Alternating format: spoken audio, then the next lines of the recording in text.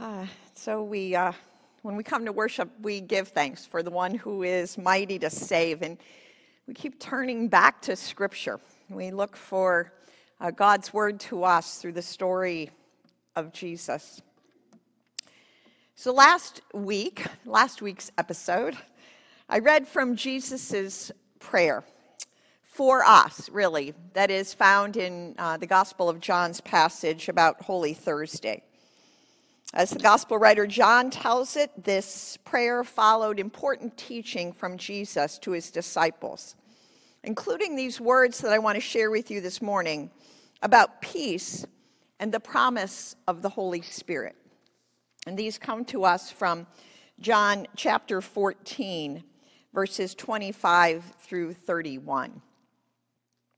And Jesus spoke this: I've said these things to you while I am still with you, but the Advocate, the Holy Spirit, whom the Father will send in my name, will teach you everything and remind you of all that I have said to you.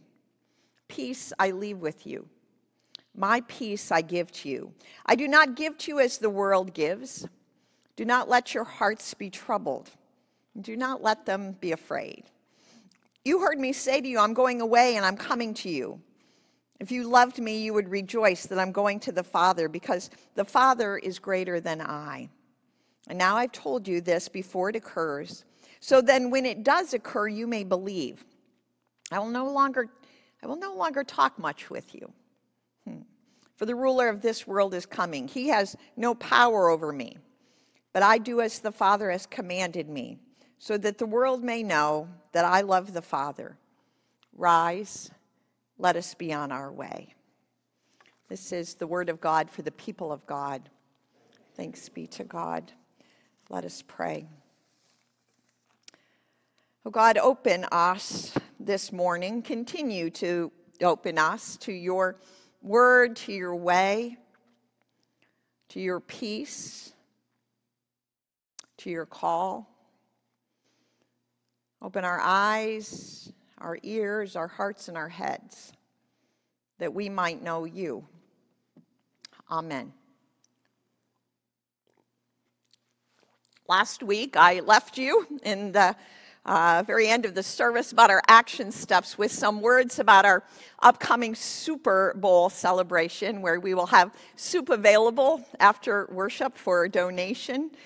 We will be supporting this year the food pantries from Center for Family Services. I said I hoped, not prayed, I hoped that we would be able to celebrate eating buffalo chicken wing soup while watching the Buffalo Bills play in the Super Bowl. But no, of course not. Unlike other underdog teams of last week's playoff games, well, the Bills didn't win. They would have won. They would have won if the game had just been 13 seconds shorter. I notoriously get too invested in sports and promise every year that next year I'm not going to care. Because it seems to me that the teams I support, well, lose and lead to disappointment and bitterness and frustration. My team doesn't have the immaculate reception. No, my team, the Bills, has a series of sudden losses.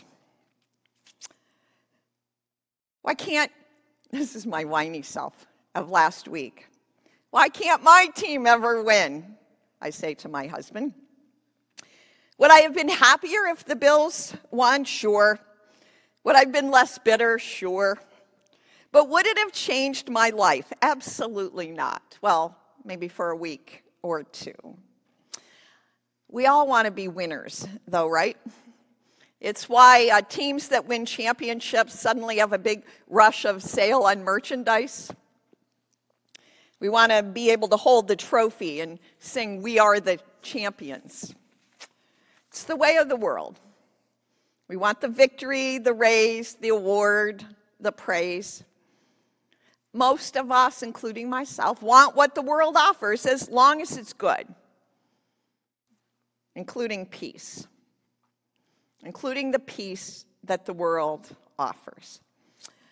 A United Church of Christ clergy from Seattle, Washington, whose name is Reverend Tom Robinson, identifies 3 kinds of peace that the world offers. And I thought this was so helpful to think about. He said the 3 kinds are these. There's the peace of the palace, and that's of having all the stuff, all the good stuff, all the best stuff.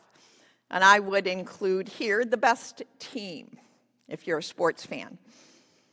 And the second kind of peace is the peace of the fortress, of high walls, of impenetrable defenses, of the peace of protection. And then there is the peace of the escape, of getting away from it all. And if you're on Facebook or social media of any kind, you'll see photos of people on the beach on their winter vacations, and maybe there's a little bit of longing on our parts for those of us who are still living in the snow. All of these have their attraction, and in themselves, none of them are entirely wrong or bad, but it's just this. It's what Jesus tells us this morning, that God's peace is something altogether different. Peace I leave with you. My peace I give to you. I do not give as the world gives. If the world gave the peace, if Jesus gave the kind of peace that the world gives, it would look like what Reverend Robinson identified: the palace, the fortress, the escape. But that isn't the kind of peace Jesus says he's leaving us with. When I was thinking about what is this peace, what does Jesus mean here, I thought of the Apostle Paul's words to the Philippians when he says, "Do not worry about anything, but in everything, by prayer and supplication with thanksgiving, let your requests be made known to God. And the peace of God, which passes all understanding, will guard your hearts and your minds in Christ Jesus." What is this peace? What is this promised peace that passes understanding? A story. Every morning, Dave and I pray together from a daily devotional called Give Us This Day. It gives you scriptures, a litany of prayer, a person of the day. Sometimes it is a saint or a biblical figure. It comes from the Roman Catholic publishing house, Liturgical Press. This past Tuesday, our person of the day was someone I had never heard of. And there's no reason probably that any of us would have heard of her. Her name is Benedetta Porro. She was born in 1936 in Forlì, Italy. As an infant, she contracted polio and suffered her life with the results of that polio. And she had chronic bronchitis and was so often sick. And yet, as her family described her, they described her as one who had a continual spirit of joy and gratefulness. At 17, she enrolled at the University of Milan, and she felt that her call now was to study medicine. And so even though she was physically impaired, she embarked on this study of medicine and was so successful for this time. But for a very short time, for what she started developing was these symptoms, which were quickly identified as a rare disease that affects the nervous system, which caused her to withdraw from her studies. And little by little, this young woman became deaf and blind and paralyzed. Sounds like the end of the story, right? Sounds like, oh, this is so sad, and it is tragic that this would all end this way. But something happened inside of her which we can only, I think, identify as a peace that passes understanding. She began to identify that what God was calling her to, her ministry, was actually that from her bed. That she could continue, with some help of others, to counsel visitors, to dictate letters to those suffering illness, or doubts, she could continue to share her love of God, even though she had, again, none of the three pieces that the world offered. She had no victory of healing. She had no victory of escape. She had no victory of protection from illness, and yet she knew this peace. And there's this curious line in the middle of this story where it talked about that she went on, or was taken on, I should say, a pilgrimage to Lourdes. And this is a site for many miracles. And people often would travel to this place with the prayer to be healed, to have a miraculous healing. But what we're told is she received a different kind of miracle. And the words from this devotional say this: but Benedetta received a different kind of miracle, the understanding and acceptance that her condition would not change and that God was calling her to a different mission. She experienced it as a miracle. That's what I love about this. She experienced it as a miracle that inside she was at peace, the peace that passes understanding.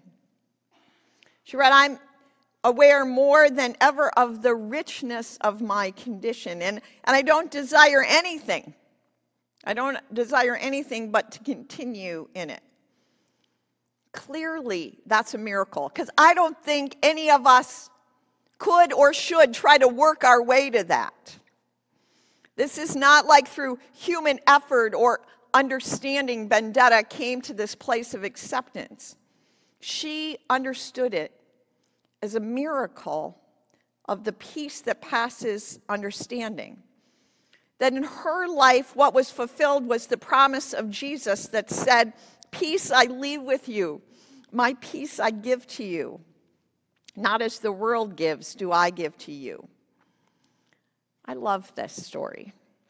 I love this story that she experienced it again as a miracle and that she identified it as such.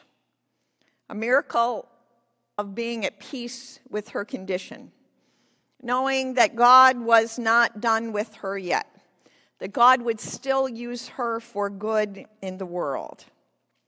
And again, she got none of what the world offered as peace. No outward sign of success or victory, no outward sign of protection or safety, no outward sign of escape, but an internal peace of heart and head, a peace that passes understanding. That's a singular story, but it is one that has been repeated thousands of times in the lives of the faithful. I've heard you tell. In my life of ministry, I have heard many tell stories that sound something like this, that even when things didn't work out, even when a prayer they offered wasn't answered in the way that they had expected or prayed for, even when healing didn't come, even when there wasn't protection, even when they experienced the miracle of peace.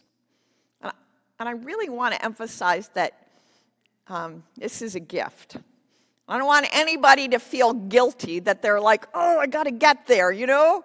I'm still feeling disturbed by a prayer not answered or a condition not healed. That's okay. God is still at work in us. Let's not beat ourselves up for where we are, but rather to say, God, this is me right now.